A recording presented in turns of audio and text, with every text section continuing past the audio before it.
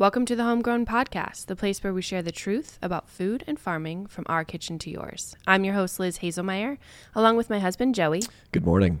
And together we hope to inspire, educate, and equip you in your pursuit of true nourishment.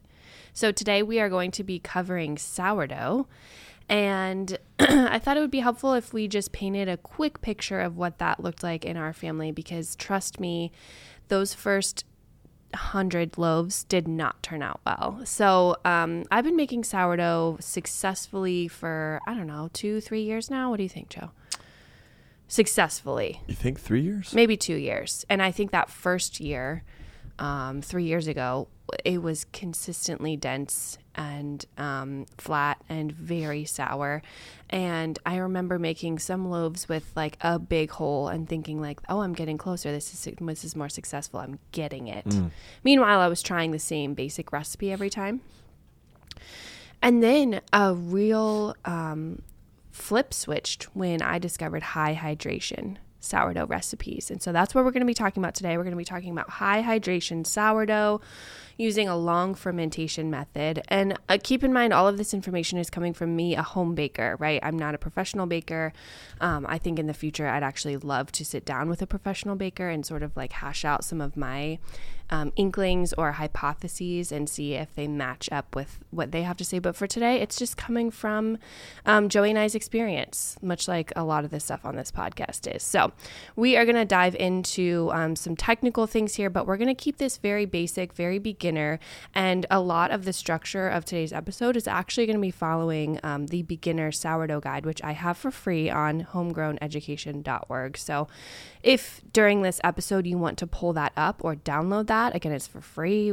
I think we've had well over 10,000 downloads on that puppy. Like, grab that. Make sourdough. Yeah. Just make some good sourdough. It'll be helpful. So we're going to be working through that. And really, Joey's just going to be kind of interviewing me, and we're going to cover some of those most commonly asked questions, because I have two that I get almost every day. I actually just answered another one like 5 minutes ago. So I'm excited to jump in, talk about sourdough, maybe shatter some myths and some misconceptions around it, and then just share what we're learning and how we love to incorporate sourdough into our family.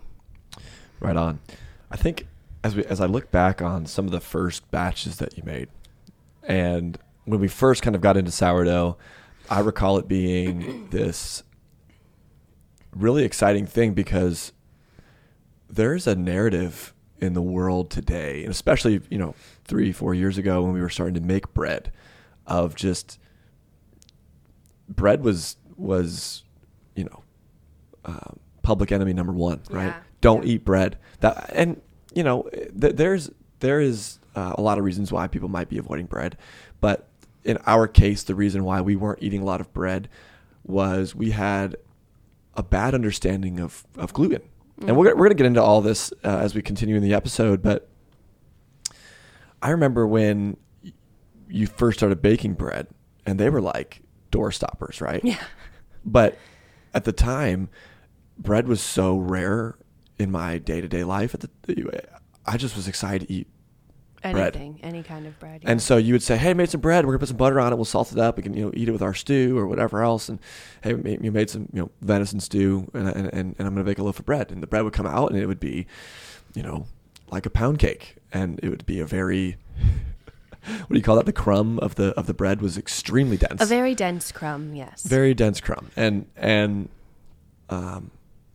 for me at the time, I actually loved it. Yeah. Now, I was also because it's just kind of my natural go-to, just a supportive husband. And I'm like, yo, you're doing great. This is awesome.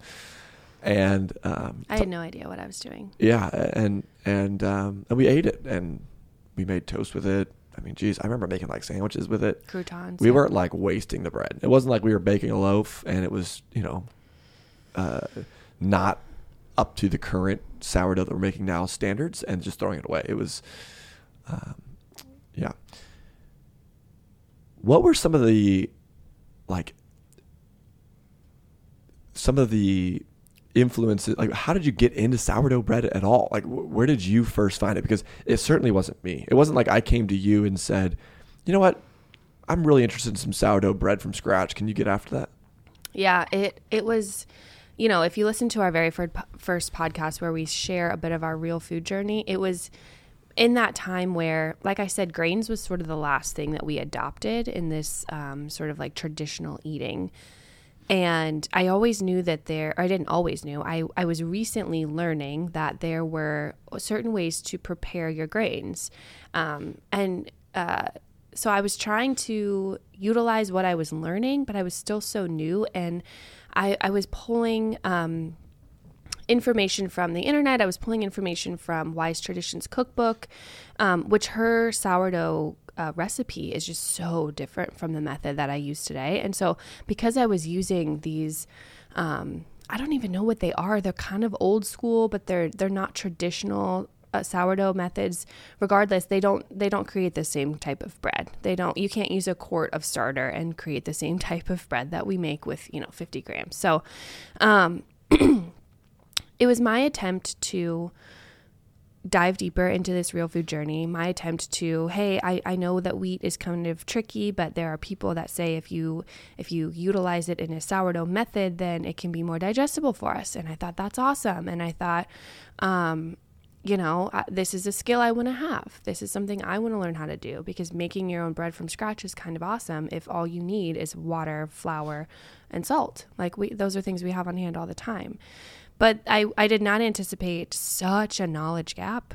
I didn't anticipate how long it would take me to wrap my head around it. And I'm really thankful for because I would start to bake bread, and then I had like 5 loaves that really were awful. And then I just didn't do anything with it. I think I threw my starter away, and then I would try to create another starter. And in that time we had another baby. And so it was like a very sporadic journey. But I would say it stemmed from my understanding that, hey, this can lead to a healthier, more nutrient-dense bread. I just don't know how to get there. So the real kicker was, honestly, my mom also started making sourdough bread probably about 2 years ago. I think it was before Ray, so I'm kind of using her as my timeline. She's almost 2. So, and my mom was actually getting some success with it. And she pulled a recipe from one of her friends that was a high hydration dough. And I had never heard that term before. I was like, what is that? And so I tried it, and it was the most successful loaf I had had so far. And then I learned what to search for.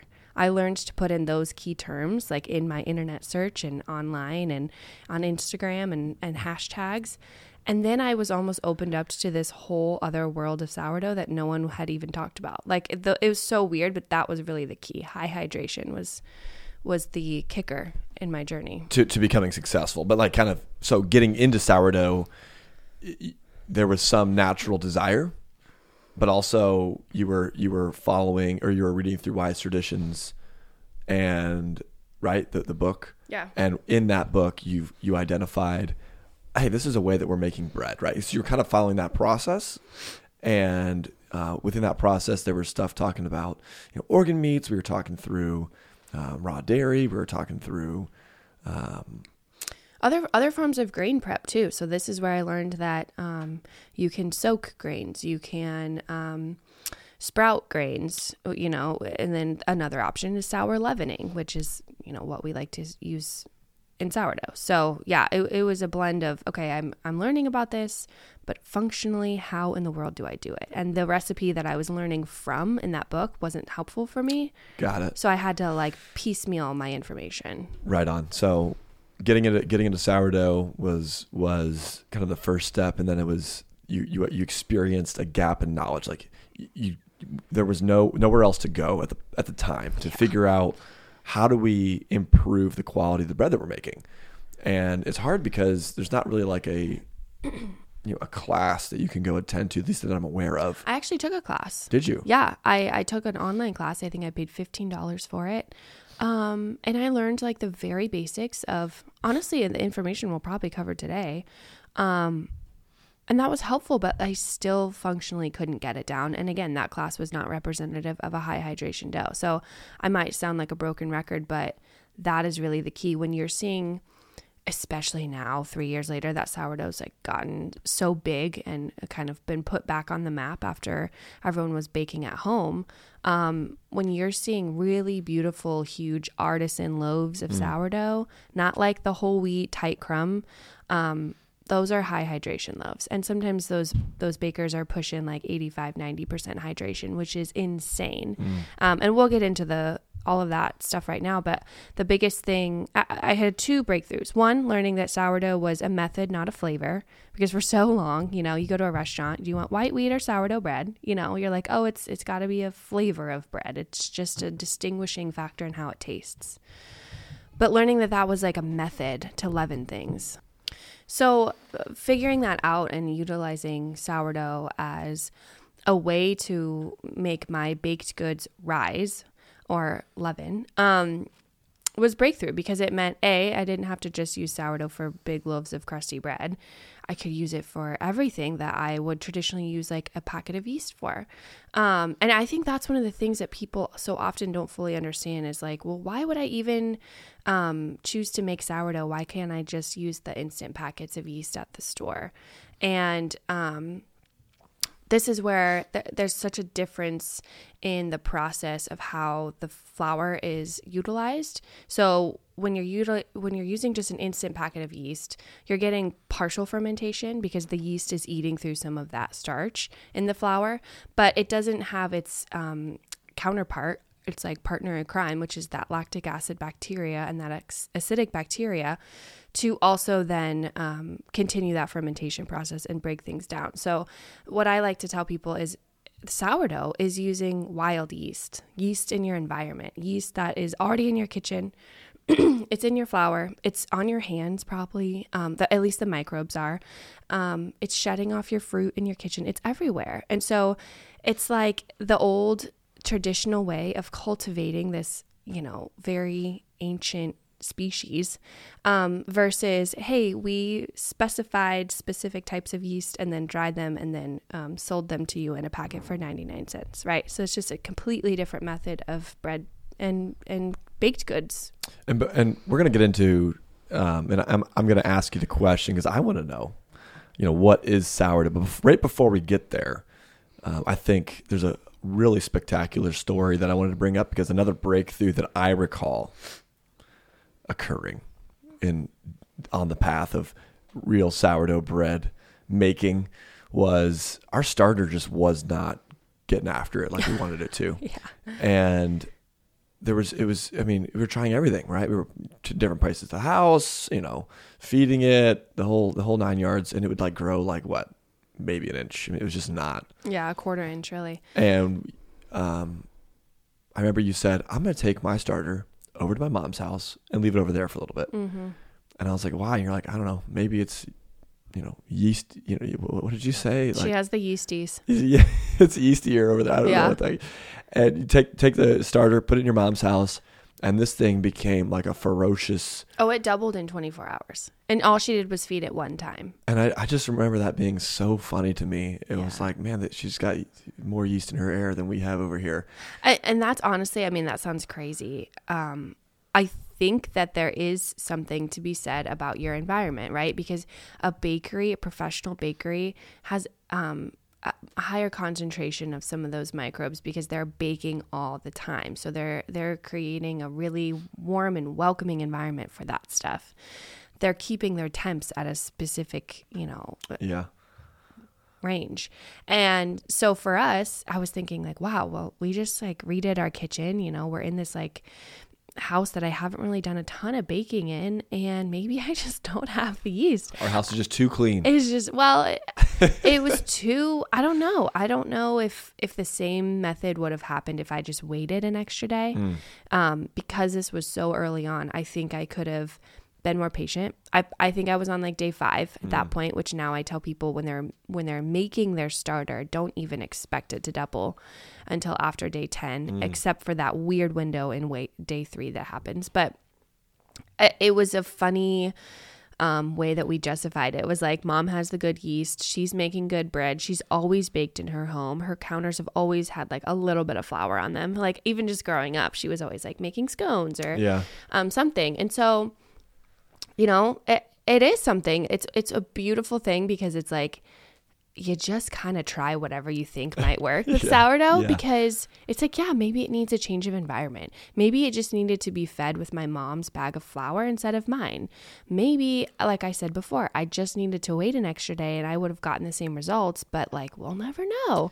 So it's and that's one of the points too with sourdough baking. And I think why so many people have shifted away from it or did shift away from it is because there's just so many variables. And it's way different from following a recipe and blooming your instant packet of yeast and then just adding in your flour and letting it rise. That's a much simpler process. And what I would say is that all those variables can be extremely overwhelming, but all those variables also add to some of the interest and excitement that I think that you and I find with sourdough now, because there's some basic principles, the 101 course, if you will, that can kind of get you set up to make quality bread and understand the foundation of sourdough. And then it frees you up to really explore all kinds of different avenues and almost like experiment with it. Right. Yeah. And, that's super cool. And I think it's just absolutely hilarious. I can't get over it that our starter just would not grow. And we took it over to your parents' house and boom, it was getting after it. Now, just to be clear, we keep it at our house now. So we don't keep it over there. And I've seen it do pretty well on a regular basis. Yeah. I mean, that original starter's about 2-3 years old now. I have created new starters since then in my own home with no issues. Again, because they probably sit right next to my established starter and it's just ready to go. The environment. Yeah. Check. All right. So let's what is sourdough? What is sourdough? I'll give you the most basic definition that I think helps people wrap their heads around this topic. Like I said earlier, sourdough is the most traditional method of leavening our baked goods. It's what we have done since we started cultivating wheat or finding it in some sort of grain. It is utilizing the natural yeast and bacteria that are, like I said, in our environment, in the wheat itself, and allowing the process of fermentation to take place when you mix water and flour together. So water on its own isn't going to ferment. Dry flour on its own is not going to ferment. But when you mix those two together and you have a warm environment where it is optimal for these microbes to produce and multiply, then that's going to happen. So every sourdough starts with a starter culture. Sometimes there's different names for that. Some people use their starter and they also build a levain out of that. I like to keep things really simple and say if you have an established sourdough starter culture, which is water, flour, that's it. And then if you count like the microbes in there as your ingredients. And with that, you can add that to fresh water and flour and make anything that you want to make. You can make pizza, you can make cinnamon rolls, you can make bread, you can make pretzels, bagels, English muffins. I mean, anything, pancakes, waffles, the list goes on and on. Think of any baked good. As I've watched the process, and this is just me from outside looking in, because right now I'm learning, just to be clear, I have never baked oh my gosh, a loaf of sourdough. Never even touched the dough. Yeah, I've never done it. So all of my information is just from outside looking in, and for me, it's just appeared to be it's all in the starter. Yeah. Right. And so hey, we're making sourdough XYZ. What I've identified with that is, well, no, we have a starter that has been created through this sourdough method, where it's just water and flour in a jar on the countertop. And time. Yeah. And time. Yeah. Like clock time, not like herb time. And then that then becomes the leavening agent. And then now we're talking the sourdough process, really. And so sourdough bread, right, is bread through the sourdough process. Right. Is that, as I'm interpreting what you're saying now with my understanding, is that what we're talking about? So basically anything that you're leavening with a starter that you've made in your home through that traditional kind of sourdough method now is a sourdough product. Yeah. And I can say from personal experience that almost none of I don't know of any of the products we've made, any of the baked goods that we've created that have actually tasted sour. Mm-hmm. It almost never does. Yeah. And I think that's something that's like your brother and sister-in-law, when they came to stay with us and we're making bread and I remember Kevin always saying, I don't like sourdough. I don't like sourdough. Mm-hmm. And I could kind of understand that because as I understood sourdough as well, for years of my life, it was a little bit sour.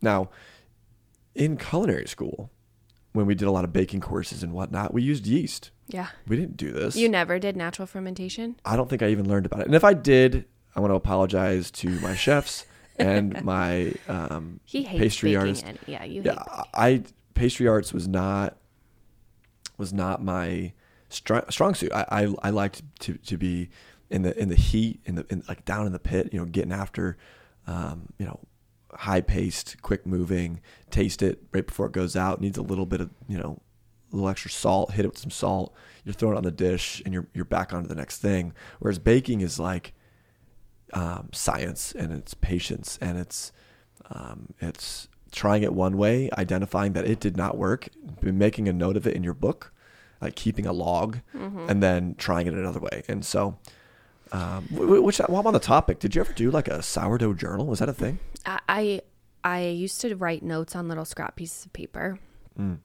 like recipes, basically. Okay, I'm going to try this much salt. I'm going to try this much water. I highly recommend, if you benefit from note taking, to just get a little journal and write it down. I know the big bakers, the big home bakers, I should say, usually keep notes. I am not like a note taker per se, so I've done a bad job. I've done a poor job of keeping a sourdough journal. However, I do sort of process my learnings from each bake. I actually had a huge learning this week that I'll share on the end of this episode, but and then I just like tie that in a bow in my head, and I'm like, okay, this is what I learned from this. I don't need like the and you're also doing it frequently enough that it's like, hey, yesterday I did this and it didn't work. I'm going to try it differently this time. And right on. So to speak to the sour thing, because I think that's a big misconception, right? And again, I'll say it 1,000 times. Sourdough is not a flavor; it's a method. The sourdough products that you're buying at the store. So like recently, Simple Truth, Kroger's line, their organic line came out with a Simple Truth organic sourdough English muffin. I was like, oh wow, this is before I was like getting really good at bread. So I was like, I've never made English muffins. Let me buy that. If you turn it over and look on the ingredients, there's vinegar in the ingredients because they're trying to accentuate that sour flavor, and there's added yeast. So you know that it's not a genuine sourdough if it has yeast in the ingredients, or especially vinegar. Now, I have seen vinegar added to genuine sourdough products just to accentuate that flavor. Organic Bread of Heaven out in Chicago, northern Illinois. Maybe it's not even in Chicago. I don't know. Wherever they are, they sometimes accentuate their flavor with vinegar. But the key to knowing what is a genuine sourdough and what is not is the ingredient list. If it is just water, flour, and salt, and in that, the starter contains water and flour, right? So you don't usually list that as a separate ingredient. Then you know that the only way that bread was risen was by the natural fermentation process that happens from combining those three together. Now, you can't just take regular flour and regular water and regular salt and mix them together and get bread. You have to have your starter culture. But like I said, if your starter culture just contains water and flour, that's why that ingredient isn't duplicated. So the stuff we buy in the store, the stuff my mom bought in the store growing up, all had vinegar in it, all to play on our American version of like sourdough as a flavor. And so you can actually make really mild sourdough baked goods, and the difference is the type of bacteria that you're cultivating. Wow. And so we can talk about ways to manipulate that process, but there are two types of bacteria in sourdough. One is acidic bacteria, and one is lactic acid bacteria. And lactic acid bacteria gives you that sort of smoother, milkier flavor, and the acidic or acidic, however you say that, is the sour flavor. So it's just two different types of bacteria lending themselves to different flavors. Right on. So as we're answering that question, what is sourdough? The answer to that in its basic form, because we just went on for a while, which is why we're here. That's why the that's why we're podcast here. exists. Is hey, sourdough is a method, and so if anyone was ever following, homegrown and or another influencer out there of some form to learn more about sourdough bread, and a post went up that said sourdough is a method, not a blah blah blah. It's really hard to understand that, and I think that listening to you talk about it has even helped me. Yeah. Where sourdough is really the process of creating that starter, and then adding in that starter to help leaven different baked goods, right? So if you're making bread or a baguette or pancakes or whatever, waffles. Yep. It's adding that in, and I'm also hearing you say that, hey, adding vinegar in to make it sour, to call it sourdough is incorrect. Adding vinegar into your bread in some capacity because you enjoy that flavor is totally appropriate. Yeah, and that's fine. It's like, who cares? Like, hey, if you enjoy your bread tasting sour, adding vinegar in, or I'm assuming there's ways as we're getting into deeper into this, that when you're cooking sourdough, that acidic bacteria you were talking about coming out and be more pronounced can sometimes be something that could happen, in which case it may taste a little more sour. So 100%. Before we get into that though, and we're really on a journey here to kind of give an overview of sourdough, helping people kind of get started. And before we get talking, because I know that we've already kind of gotten into it a little bit, and it can be a little bit confusing for people. It's confusing for me. So if it's not confusing for people, I'm sorry, but it's confusing for me. Let's go through some key terms and what they mean. That way I can kind of write them down here in my notebook. And as we're talking about it, I'll know what you're saying. So give me the key terms of sourdough, what they mean, and then we're going to get into like a process, like overview, how to bake the bread start to finish. Yeah, so I won't share all the key terms that are listed on this guide. Again, everyone can pick this up because we'll cover some of them in the equipment. You're talking about the sourdough guide? Mm-hmm. Okay, right on. The homegrown's beginner sourdough guide, and beginner because it truly is that. There are plenty of well-written books that you can spend money to purchase on. I created this guide to be everything I wanted to know when I first started out. Like I said, it was like a full year of baking bad bread. So, the starter, right? I think we've identified that. That is basically the powerhouse of sourdough. That is the living culture that you cultivate one time, which that process can take between 7 to 10 to 14 days. It just depends. And that starter culture is something that you continually feed and discard, and the yeast and bacteria, the microbes in there repopulate. That is a renewable resource, sort of. So that is something that you create one time, and ideally you sustain it and you keep it alive, and you can have that for the rest of your life. You can bake with a single starter for the rest of your life if you want to. There are 250-year-old starters you can buy on Etsy. Whoa. Yeah. So all that is like, hey, this starter has been going, they dry it out, whatever. So my basic understanding of a starter, calling it a living culture, the powerhouse, that all makes sense to me. This is like at its boiled down version. Instead of yeast, we use this. So the starter is all you're doing when you create it, and then when you maintain it, is you set up an environment for yeast to come. So you're not adding in any yeast. You're not. You're creating yeast. You're not birthing yeast. You're creating an environment for yeast to come it because yeast is and bacteria are everywhere. Got it. So if you create it's like you build it, they will come. If you create the right environment, using good high quality flour and filtered water and a clean jar, it's really basic. Got it. So all of that it's like a medium. It's a medium for those natural microbe resources to come cultivate. Right on. Wow. What's next? So then there's two different types of bacteria, right? So there's lactic acid producing bacteria, which we know as lactobacillus. And then there's also acetic bacteria. So those two different types of bacteria. How do you spell that? I'm sorry. Acidic is ACETIC. Okay. Because you kept saying it. And I'm like, I was thinking acidic. I was going to spell it ACID, you know what I mean? And then, but like, I don't, yeah, acetic. I might be pronouncing it incorrectly, but Okay. acetic acid is responsible for the tangy flavor in sourdough, whereas the presence of lactic acid bacteria, it doesn't create necessarily a super sour flavor, but it is really beneficial for keeping away mold. That's why mold is very rare with your sourdough starter. Got it. And it's also rare in your bread. Like your bread can actually last on the counter for 7 days without molding. The next term I want to cover is feedings. And I think this can get really confusing for people. Because, Feedings? Yeah, Like feedings. hungry feedings? Mm-hmm. Feedings. So when you both create your initial starter, you have to feed it every day or every couple of days. And then once you have an established mature starter, you have to continue feeding it because, like I said, it is just the environment that keeps these microbes repopulating, continuously multiplying. So you have to maintain that. Otherwise, they'll starve or they'll smother out and you'll be left with just a puddle of regular flour and water into putty. So a feeding is basically when you add your fresh water and your fresh flour to your sourdough starter. And when you do that, you need to be taking out some of your initial starter that's already in the jar. So it'll just keep growing.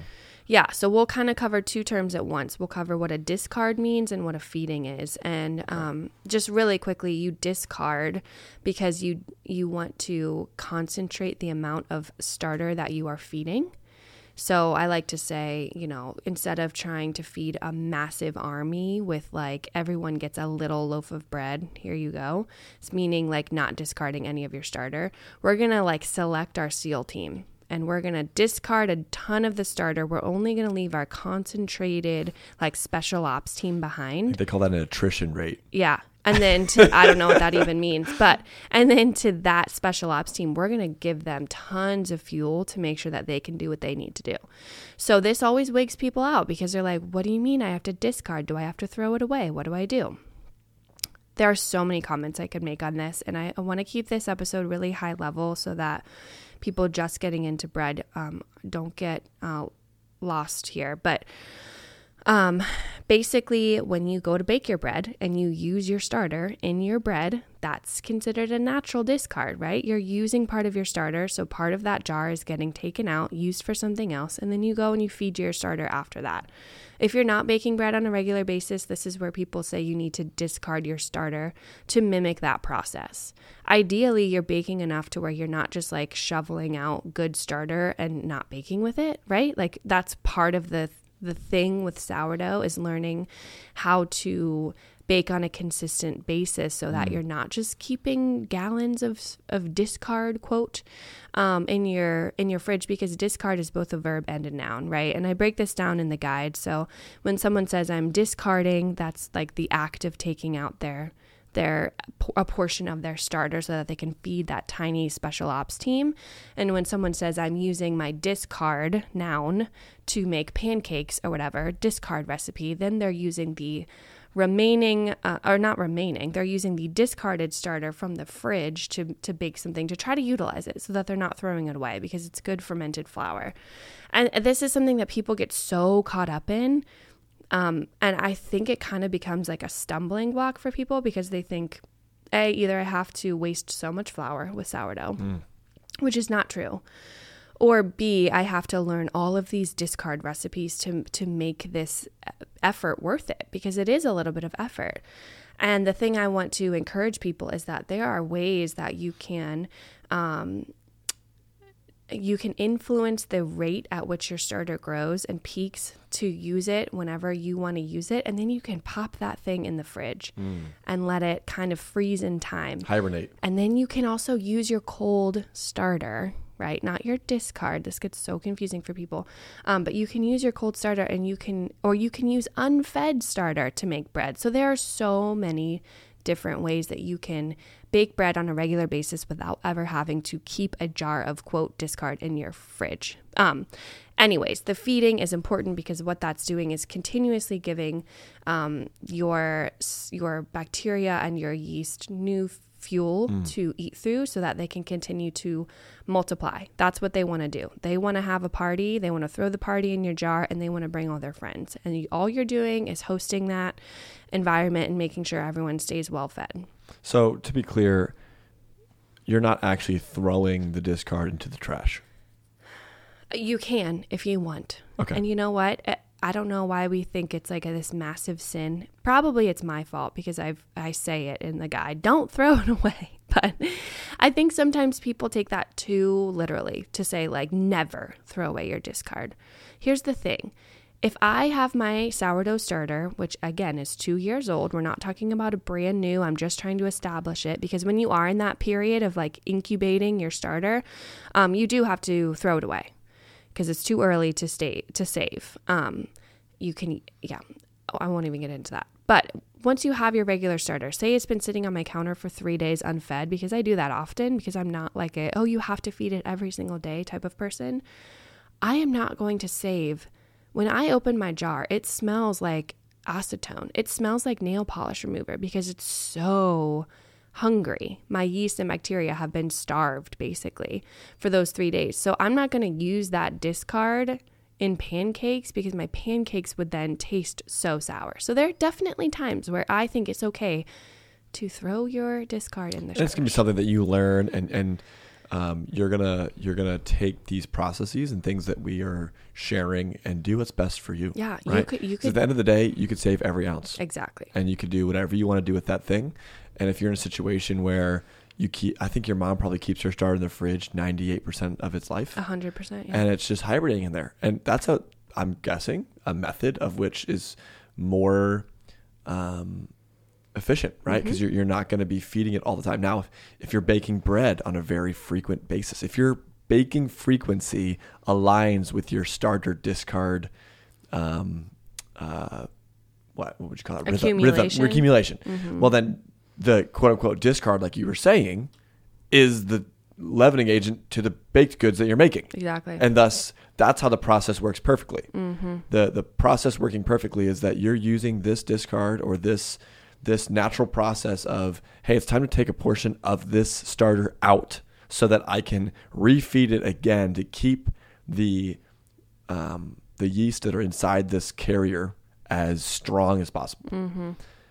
Well, when you take those out, if you add those into a loaf of bread that you're baking, that is the process working perfectly, as I understand it from you telling me. Okay, right on. That makes sense to me, and I think that it's truly just however you want to be using your starter. So, and any other definitions, any other key terms?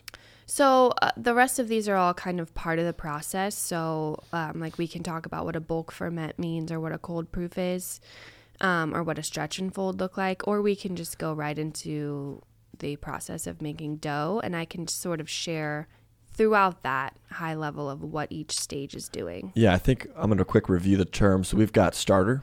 That is the seal team. That is the leavening agent. That is the jar of paste that is on your countertop that you add in to your batch of bread. Yep. The living culture. Yep. The yeast alternative. Right, you're not going to buy dry yeast. You're going to have a starter, right? That's how we would potentially define that. We've got different forms of acid that are different forms of bacteria. That produce different, yeah. And we've got lactic acid, and we've got acidic, and that's where the kind of your tangy flavor is coming from. The other one's the buttery kind of like more, smooth kind of flavor. Then we've got feedings, where you're feeding your starter, and then you've got discard. Yep. Discard can be something that is saved in the fridge. It can be something that is put into bread as your starter. Yeah. And it can be thrown into the garbage, depending on what stage you're in or what your preference is. So, take me through the process. So I want to bake bread. I understand the terms. I want to create my starter. I want to, and I want to make a traditional loaf of sourdough bread that everyone wants to post on Instagram. Yeah. I'll walk you through really quickly. Yeah. So the first thing you're going to do is make sure that your starter is going to do what's called peaking at the time that you want to mix your dough. So with sourdough starters, obviously, when you feed that sourdough starter, it's not going to instantaneously consume all those starches. You need to give it time. And so as it eats through that fresh food, it's releasing carbon dioxide. And so that's what creates those bubbles. So if you've ever seen a time lapse of a sourdough starter that's just been fed, it will rise, sometimes double or triple in size, and then it will start to fall back down and like collapse again. And that process will continue to happen as long as you continue to feed it. And I like to call it like the tide of the ocean, right? So high tide would be like when your starter has peaked or doubled. And they actually say the best time to utilize your starter for a really efficient bake is to use it at its peak, which is when it has doubled in size and is just barely starting to come back down. Barely. Because what that means is, hey, my yeast and bacteria are hyperactive right now. They have consumed all of their current food and they are ready and primed for more food. You can extend that sort of activity level without it going to a plateau, which is what it would naturally do before it descends. There's a fantastic article on this that I'm actually going to add into the sourdough guide for like required reading, because it gives graphs, and if you're into like the deep science, it's fascinating. So making sure that your starter peaks is key, is the first part of baking your bread. So for me, my starters can peak anywhere from 4 to 6 to 8 hours after I feed them, which it totally depends on the feeding ratio I have used. So if I've taken out part of my starter, meaning I've discarded some, and now I'm ready to feed it, well, if I have 10 grams remaining in the jar and I only feed it 10 grams water and 10 grams flour, that's a 1-to-1-to-1 feeding ratio.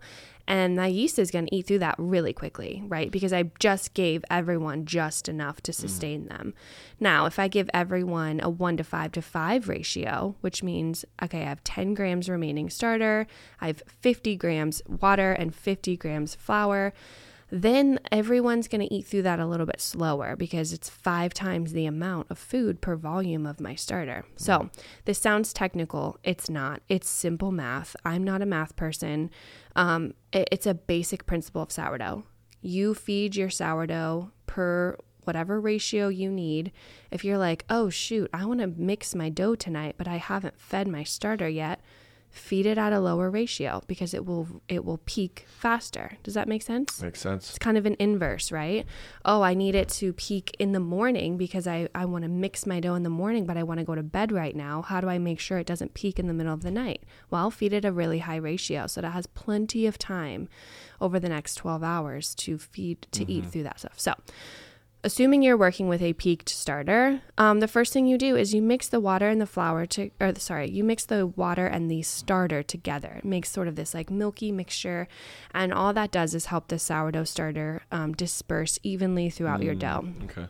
Now, you can either add in your flour at this point and mix that and let that do what's called an autolyse, or just sit there. Actually, autolyse can also just be mixing your flour and your water. There are specific terms in the sourdough world, like levain, autolyse. It sounds like there's some more key terms here that maybe we should have. So these are, I'm going to say this right now. I purposefully left these out of the sourdough guide because they confused the heck out of me when I was first getting started.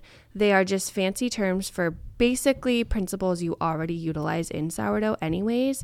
And I didn't feel like they added any benefit. I think it's something that once you're into sourdough, you can say like, oh, this is what that process actually was. So I'm going to give you the most basic method to make this dough. So I'm going to say that you mix your starter and your water together, you add in your flour, and I go ahead and add in my salt right away.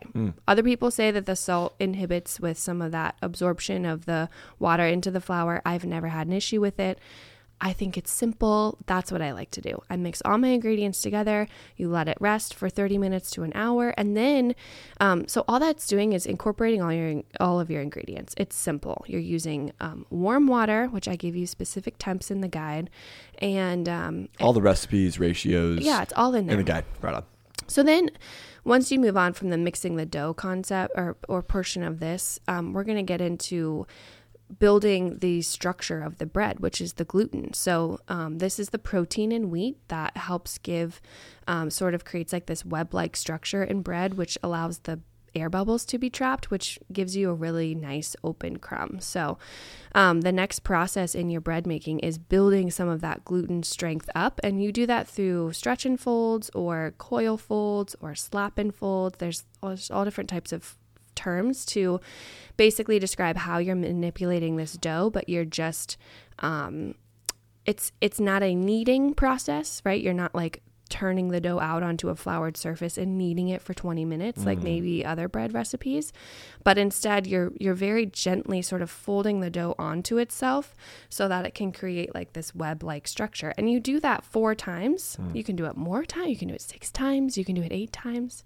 But this basic recipe says you do it 4 times, and in between those 4 times you give your dough 30 minutes to rest. So every time your dough is resting, more of that gluten is bonding, more of those proteins are strengthening and creating that structure.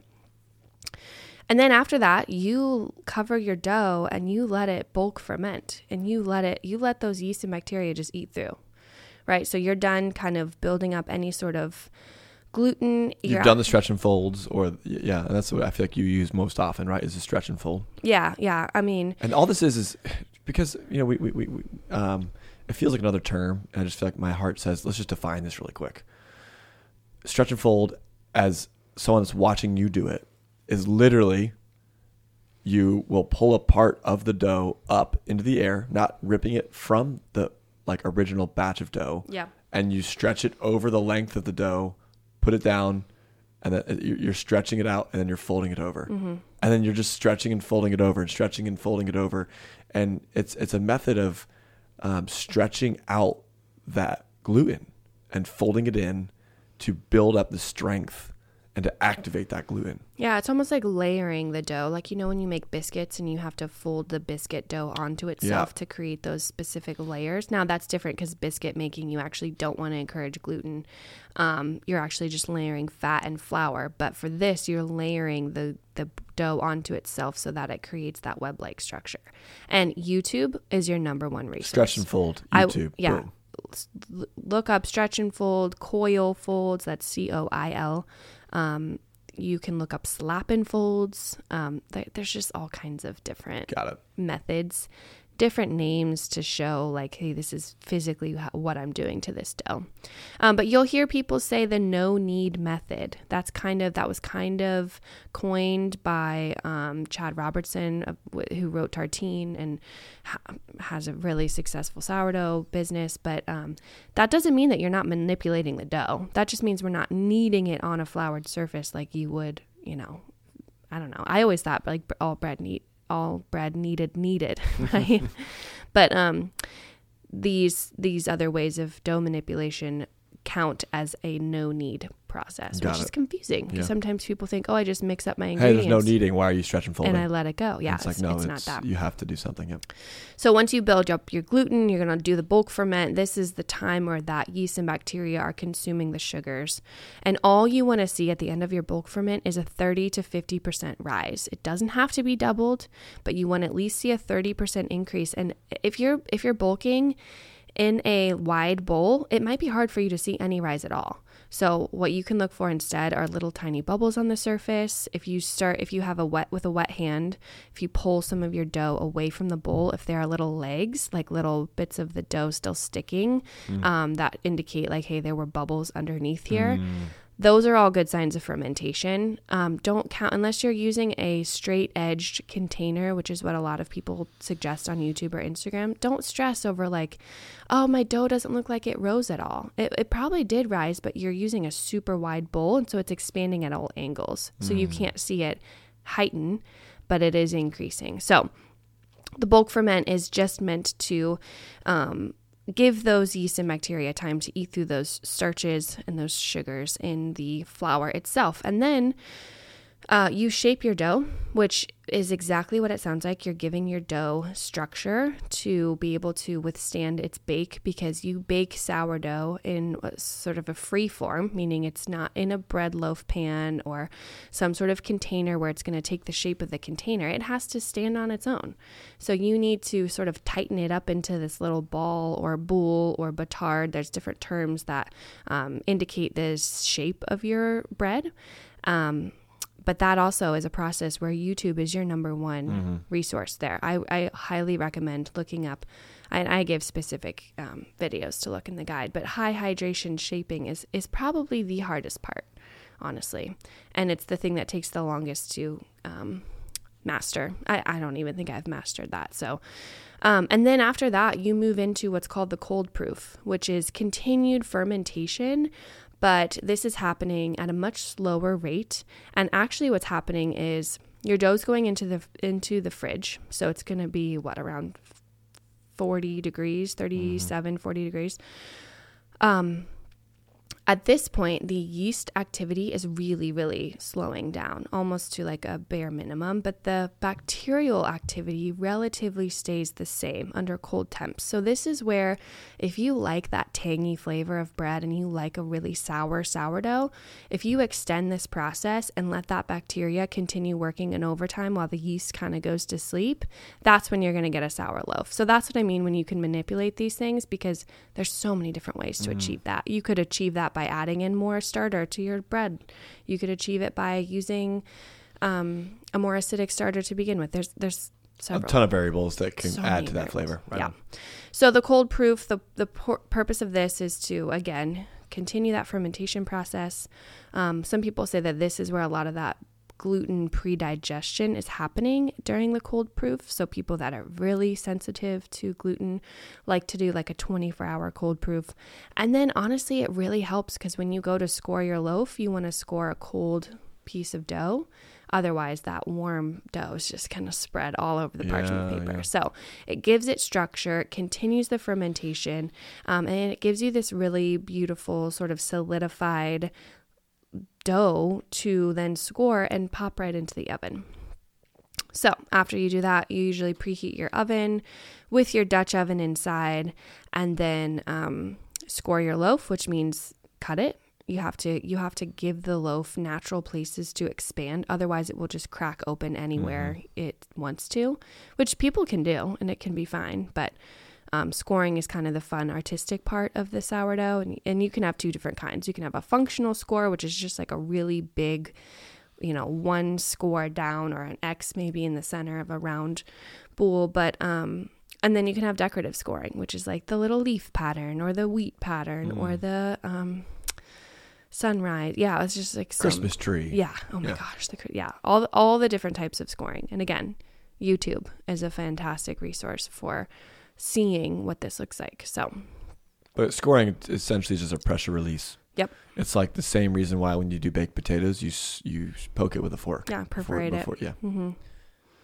Yeah, and then you bake your bread, which is pretty straightforward. You usually bake the first portion of your loaf covered in a Dutch oven pan because you're not a professional baker that has access to steam injectors in your oven. So if you ever see people in a bakery just throwing the loaves in the oven and shutting the door, they have really specific settings on their ovens that are injecting steam for the first 20 minutes and then opening the vents so that the steam releases, and then you can sort of caramelize the crust on your bread. But we don't have that. So we like to bake in containers because that steam gets trapped into the Dutch oven. And this is the part where I recently spent like an entire afternoon filming a reel, because I had learned of this really interesting tactic to preheat your oven and your Dutch oven. And then when you load your bread, turn the oven off, which sounds so counterintuitive. And this is supposed to create a really nice spring in your bread, an oven spring, a really good rise. And I tried this whole method. I filmed the whole reel, and then my bread turned out horrible. And I was like, well, shoot, I guess I'll just post this reel anyways. Then I found out that the pan I was using was not a Dutch oven. It was instead a stock pot, which sounds ridiculous, but it was a ceramic stock pot that was just sent to me. And so I didn't know that this company's stock pot and their Dutch oven were so different. And the seal on the stock pot was nowhere near my traditional Le Creuset Dutch oven. And so the reason why that whole reel flopped is not because the turn off the oven didn't work. It's because I didn't create a tight enough seal and that steam just escaped. So that's why I had terrible oven spring. So the steam is so important. And a lot of times people will ask me, like, can I still bake if I don't have a Dutch oven or a combo cooker, which is another type of sort of sealed container? And I say, not really. Like, you really need that.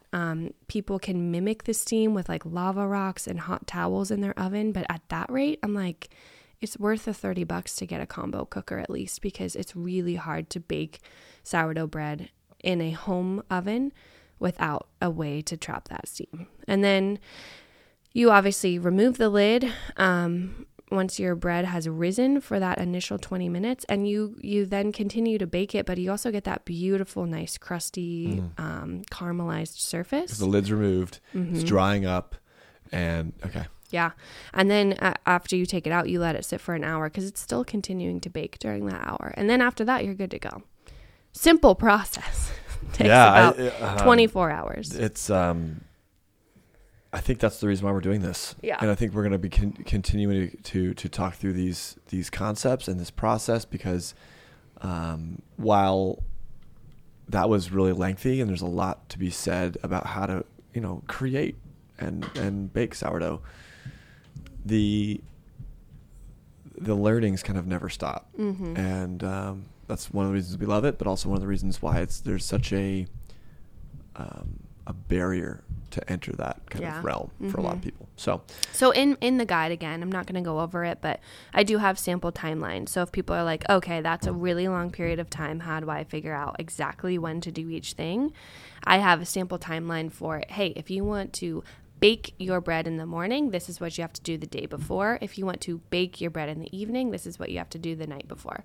And that includes when to feed your starter, when to mix your dough, when to ferment, and all of those things. So definitely utilize that resource, because that will help you get sort of a framework for that. Right on. Let's, I know we mentioned a number of different tools of the trade, right? Things that you'll need. Let's talk about some of the materials that folks will need to create their own sourdough loaf, or and even beyond that, not only just physical items, but also ingredients that we would recommend. Yeah, so you're going to want to start, because your sourdough is only 3 ingredients, water, flour, salt.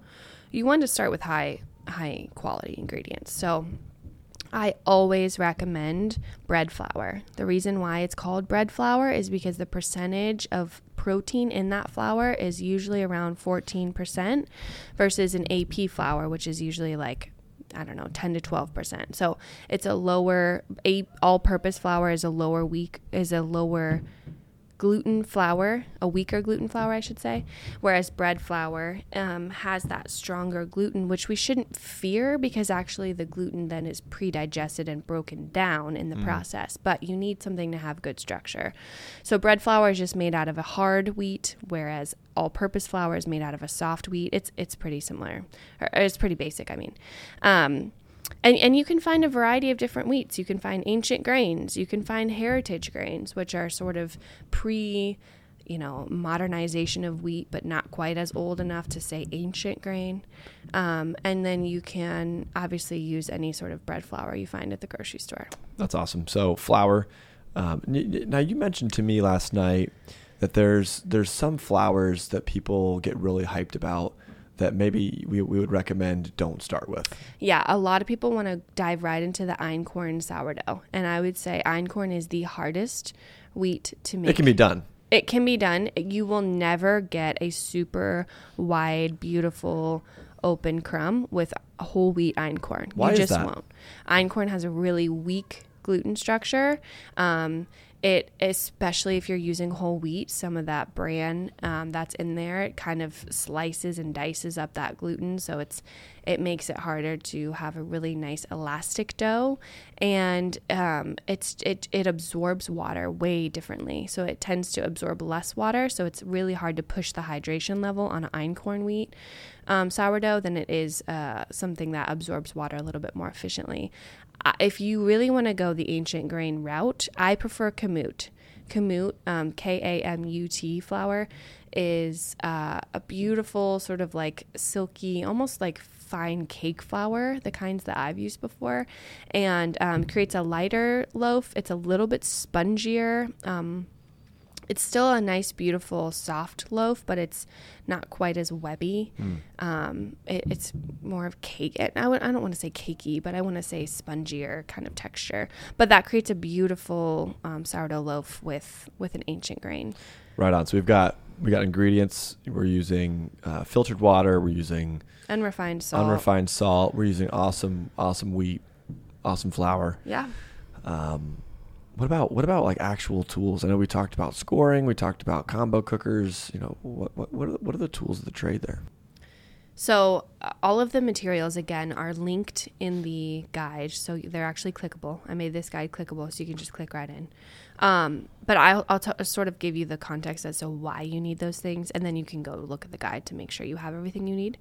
The kitchen scale is the number one thing, really, because sourdough has so many variables, we like to keep some things really consistent, and measuring by weight is incredibly important, because if you think about your sourdough starter, this big, bubbly, frothy, marshmallowy thing would be really hard to measure accurately by volume because it's got air in it. Mm-hmm. So you'd have to like stir it down and then measure volume, and then you'd have to clarify it and it'd be confusing. So that's why we typically measure by weight in grams. The kitchen scale that we have, I have the same one linked in the guide. We got it like secondhand, and we've had it for like 8 years. So it just needs to weigh grams, right? Just needs to weigh in grams. You don't have to spend big bucks here. I think it sells for like $12. I don't know. Anyways, you'll have it for years. You can also get a manual, what is it called? Analog scale. Doesn't require batteries, whatever. Mm-hmm. Kitchen scale is key, right? You're also going to want some big, nice, large mixing bowls. I have the ceramic ones that we have listed on here. We got them for our wedding. I like them. They chip on the side sometimes. You have to be okay with imperfect mixing bowls. Are a little bit heavy, but mixing bowls, they've done us well. I highly, highly recommend investing in a banneton, which is going to be the basket that bread is going to do its cold proof in. And the reason why I think if you're just going to even bake bread once a week, why you should get a banneton is because it really does make a difference. So the reason why the banneton is it's this basket woven with rattan wood material, and what that rattan does is it sort of like wicks away the moisture from the loaf. So especially when we're talking about high hydration loaves, which are really wet and can be sticky, you want something that the dough's not just gonna sit and puddle and pool in, right? Which it would with a traditional, say you're using a small mixing bowl or another type of basket. The banneton is gonna do a really good job of keeping good airflow into that loaf, keeping the outside relatively dry without letting it dry out completely. And then it also just gives you your like really beautiful ridges that people have known to come to love with the sourdough, especially if you're using it without the liner. And you can actually use the bannetons with the liner or without the liner. I prefer without the liner. And then speaking of that, you'll want some good rice flour. So you usually flour your loaves before you put them in the banneton so that it prevents sticking. And then you can also flour your loaves again right before you score, because the rice flour creates this really beautiful contrast because it stays pretty white even when you bake it at high temps. And then that's where you see like the gorgeous designs really elevated because you have this like white surface. The contrast. Yeah. And the other reason for using rice flour is because it doesn't contain gluten. So you don't have to worry about fermenting it at all. You're not adding unfermented flour to this beautiful loaf you just worked so hard for. And it's also not going to absorb into the crust and make it gummy. It brushes off. It stays pretty separate from the loaf. So those are some really key materials. You're going to want to bake on parchment paper, preferably unbleached, which again, I have a good one linked. And then the other most important thing is that cooker. You can either use a combo cooker, which basically looks like two cast iron pans sort of like resting on each other, which they can absolutely be used on their own as a separate cast iron pan. Or you can use like an enameled cast iron Dutch oven. So we have a Dutch oven. The combo cooker is actually better to use because it has lower sides for loading your loaf in, and it's actually much cheaper. So we're talking like $35 to $50 instead of like, $300. So those are some of the things that I recommend purchasing. And I also like to get like a 60-pack of razor blades to score my bread. You can get a really fancy bread lahm if you want. The things with the handles that people can score their bread. I prefer to just hold the blade in my hands and score that way. I feel like I have more control. And I think a 60-pack of razor blades, which I probably switch my blades out every 5 loaves or so, was like $9. So really economical stuff. And all this stuff you're buying and investing in for long-term use. I mean, your Banneton should last you years. Your scale should last you years. Your mixing bowl should last you years. None of this is like highly consumable product, except for the parchment paper. But even that, you can reuse sheets of parchment paper. So, right on. And then we talked about the scoring. We talked about the cooking. We talked about the mixing bowls, scale, nothing else. And now I'm only bringing this up because rice flour, is it the same? What is semolina flour? So semolina flour is a wheated flour. Okay. It's usually what pasta is made out of. I think it's ground to a coarser consistency, so that's why we use it under our pizzas, because it has kind of the same consistency as a cornmeal.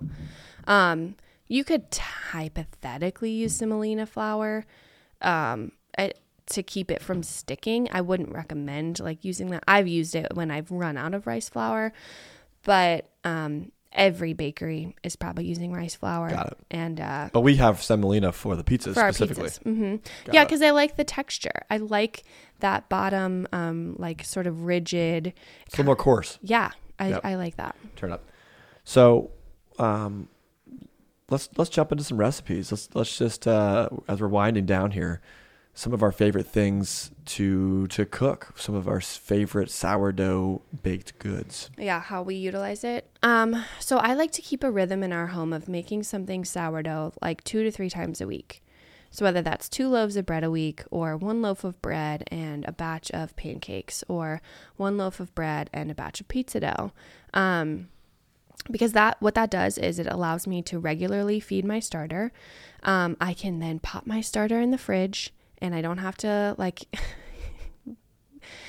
get confused about when I'm going to use it next. I have a basic rhythm going, and then it allows me to replace some baked goods that I would be buying at the store with at home, properly fermented grain baked goods that we enjoy on a regular basis. So we eat pizza, we eat bread, we eat pancakes. All of those things are very normal.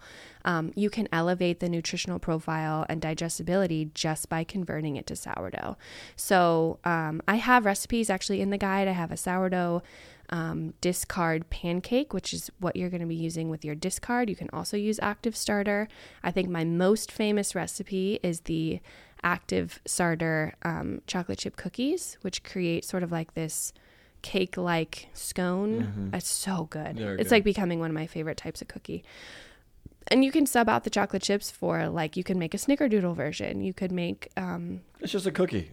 It's just a basic cookie principle. It's like a cakey cookie. It's yeah, good. yeah, it's delicious. So, and that's what I would encourage people to do. I think the best advice I ever took from some of the people online that I followed for a long time was like, hey, if you're going to be going through the effort to make 1 loaf of bread, mix 2 loaves at a time, because that way you're getting twice the practice. And a lot of people ask me like, well, why wouldn't you just mix the loaves all in one bowl and then cut them in half? You can do that, but you can also practice every step of the way and get double the experience, right? So in the beginning, I was always making 2 loaves of bread, and that way you practice shaping 2 loaves of bread and you practice baking 2 loaves of bread, because yeah, if you're already going through the process of making a loaf, you might as well double it and give one away, especially when you're learning. I think people are really quick to DM me the second their first loaf is a flop, and I would just want to encourage them and say, hey, it took me like 8 months. I wasn't working off the same knowledge that I'm handing people now. I think if I was given this guide now, I could be able to get it within the first 5 loaves, but it's okay to have your first couple loaves not turn out well. And all you need to do when that happens is take a mental note of what is going on. And I would like to wrap this up this episode up with answering the two most commonly asked questions that I have. But I think for people getting into it, get yourself in a regular rhythm of baking sourdough, whatever type of sourdough that is. If it's less intimidating to make some pizza, start with pizza. If you just want to learn how your sourdough starter functions and you want to start with the chocolate chip cookie recipe, like, my goodness, do that. Like, you don't have to go right into a beautiful artisan loaf of bread. Yeah. I definitely want to touch on those commonly asked questions as well. But right before we do that, I guess I'll just touch on my favorite recipes with sourdough. It's I for sure am probably, the sourdough pizza is definitely my top 2, 3. I love making them. I love that we have identified a crust that we can. It's almost like it took a while to get the sourdough crust to be the way that we wanted it to be. And it kind of, once you get the crust down, and then now there's the part that I enjoy, which is getting the flavor right and getting the caramelization on the cheese and finding the sauce that I enjoy the most, tomatoes that I want to use, and which herbs and different cheese varieties that cook better.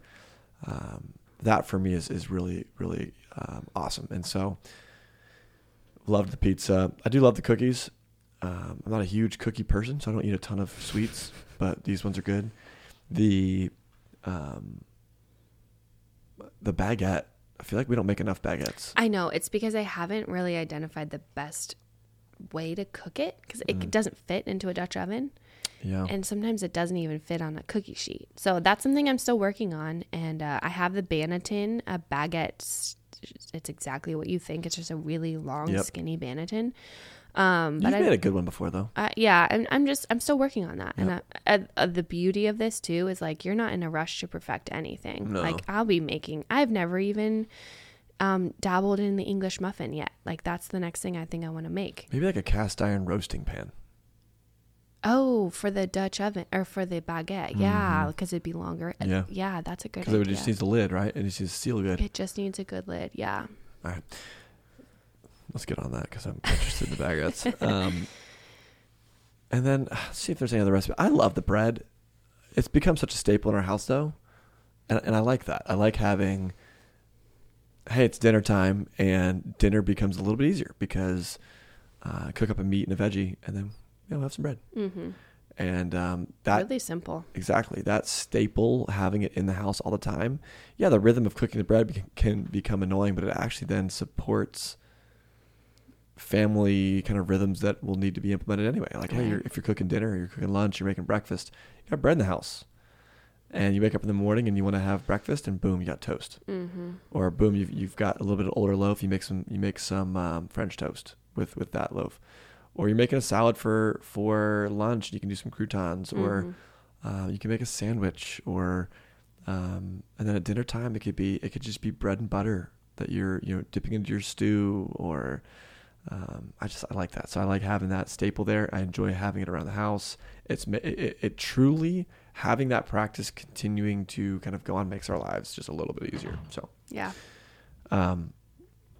Let's jump into these commonly asked questions. Let's answer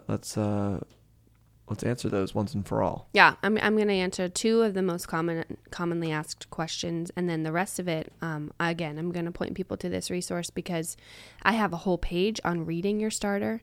I have a whole page on sort of like troubleshooting. So, 1, people say, my starter won't rise or it won't double. It's been 5 days. What's going on? It did really well on day 3, and now it just seems like it's dying.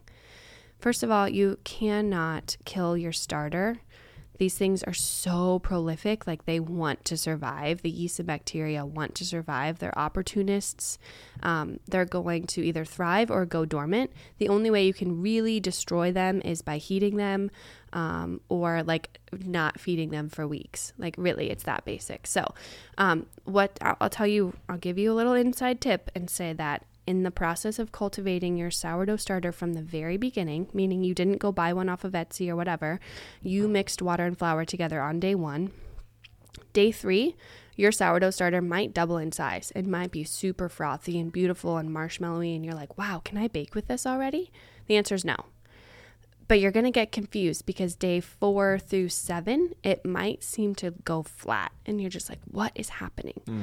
Something really interesting there is that the initial cultivation of bacteria that's happening right there is actually dying off. And you're transitioning from some of that acidic bacteria to the lactic acid bacteria. So you have to give yourself a window of time where that bacterial population, they're fighting each other, right? It's like survival of the fittest in there.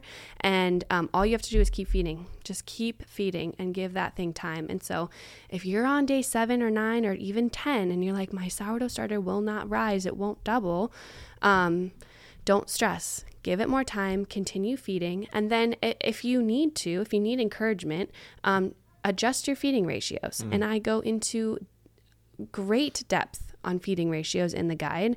Again, high proportion feeding is always going to be my number one.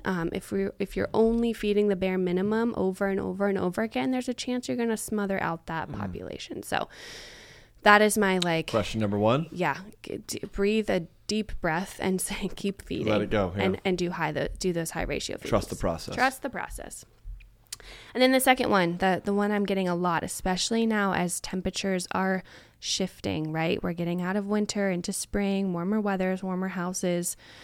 People say my dough is so sticky. Okay. I have a cultivated starter. I mixed my dough. I go to shape it and it's floppy. It's sticky. I can't shape it. So here's what I say. Number 1, high hydration dough is always sticky. Always. It will always be some. It looks wrong. I know that when I've watched it the first time around, I was like, how is that bread? That can't be right. Exactly. It's not a batter. So it looks nothing like bread looks like on TV. Exactly. It looks nothing like it. It's not soupy. It's not, it looks like putty almost. But there is a point where your sourdough bread has become too sticky and wet, and you can sort of even see some of the water like on the surface. And that is the point where your dough has overproofed. So here's the trick too, is that all this conversation is about high hydration dough. It's also about long fermentation, because you can ferment your dough in 4 hours. That's not the method I use. I prefer a longer fermentation to benefit from the effects of fermentation, right? So it's going to totally depend on your house temps. If your house is like 75 degrees right now because it's springtime and you have a wood stove burning and you're letting that puppy sit for 12 hours, it's going to overproof. If you're going to your bowl in the morning and it's so sticky, even with a wet hand, you can't manipulate it or it doesn't hold its structure, it has just simply over-fermented. So if that's happening to you, you can, 1, decrease your amount of starter that you're using in your overall loaf. But most importantly, the easiest fix is to shorten your fermentation time. Cut it back to 6 hours. See what happens. If your house is really hot, like 80 degrees, cut it down to 4 hours. Something we didn't even talk about, but a lot of the, quote, sourdough influencers on Instagram or TikTok or YouTube, they're using really controlled environments because they've invested in a proofing drawer or a proofing box. And so we don't use that in our house. So we're just living with our basic oven and our countertop temps, the ambient temperature in our house. So if you want to get to that level, yeah, sure, invest in a proofing drawer, and then you can have the same consistent fermentation time. But if you're not like that and you're trying to flex with the different temps, don't over ferment your dough. And then the second thing is, if it is sticky, which I always recommend using a wet hand, you got to have that bench scraper. I have several highlights on my Instagram. And that's a tool we should have added. Yeah, the bench scraper, there's 2 different types. There's a dough scraper and a bench scraper. The dough scraper has a round edge. The bench scraper has a flat edge and is usually metal. But that bench scraper is going to really help you sort of scoop that dough with one hand and then use your wet hand to shape it in the other. And again, my Instagram is a free resource with tons of sourdough info. The guide is obviously your number 1, but the purpose of this podcast is sort of to talk through those things to give extra context. So those are the 2 most commonly asked questions. My sourdough starter won't rise, or my dough is too sticky. Those are my basic answers, and hopefully that gives some clarification. And yeah, just to reiterate, when we were talking through some of the tools of the trade, a bench scraper, it looks like a plastic, bread knife, right? Yeah. Well, the dough scraper is usually plastic and the bench scraper is usually metal. Or dough knife, is that what you call it? Yeah, dough knife. Yeah. But there's two kinds. And the kit I have linked in the guide comes with one of those. Got it. Okay. Just wanted to make sure you mentioned that because I think that people would find themselves wanting one of those if they didn't have it. Right on. So as people are kind of getting into this, obviously we recommend, hey, you want to make some sourdough, go on to homegrowneducation.org, get the sourdough guide. It's free. Mm-hmm. I mean, it's free. So you do have to put in your email and I think your mailing address for some reason, but no credit card info. Sometimes people get freaked out about that. That's fair. It's free. Are there other folks or people that you would recommend they look into to kind of continue learning and understanding more about sourdough? Absolutely. Food Geek, number one. He's my number one guy. His name's Soon. He's on YouTube. He's got an Instagram account as well, but I follow his YouTube channel. Fantastic. He does a lot of experiments side by side. He tests a lot of people's recipes. He's the one that taught me the trick to turn your oven off when you load your bread. Also, Proof Bakery, I believe they're in Arizona. They have a fantastic YouTube channel. So Soon is a home baker. Proof Bread is going to be professional bakers, and learning from them. I love their YouTube channel. I love their philosophy. I love hearing them talk. They're awesome. And then Joshua Weissman, he's a really famous Instagram food profile, but he does a lot of sourdough, and so his YouTube channel is also really good. There is a sourdough podcast. It's literally called the Sourdough Podcast. That's great. The Perfect Loaf is a really good blog that you can go on. And then, of course, there's books, right? There's The Art of Fermentation by Sandor Katz. There's Tartine Bread by Chad Robertson. And then The Perfect Loaf's, the creator, his name's Maurizio. He's got a great Instagram account as well. So all of those are listed, again, in the guide. But if you don't have that in front of you, check those people out.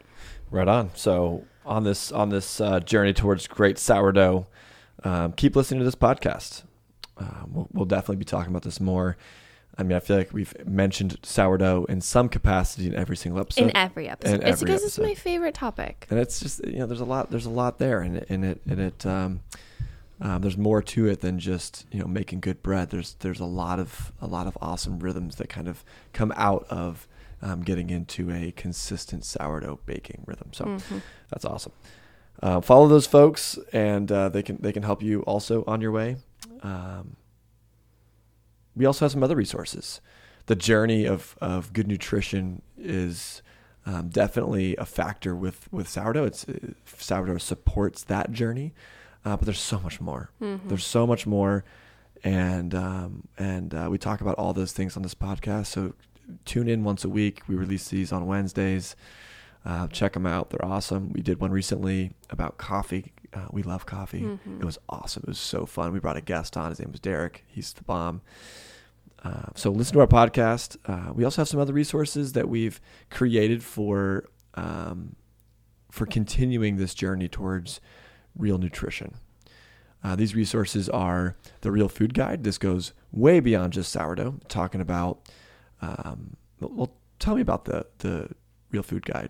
Let's hear from the source. Yeah, so the Real Food Guide was really created. It's a PDF download, and I had so many adults messaging me saying, I don't even have kids yet, or my kids aren't even old enough for your nutrition curriculum, but I bought it because I want to learn these things. I don't know where my food comes from. I don't know the basic function of each vitamin and mineral.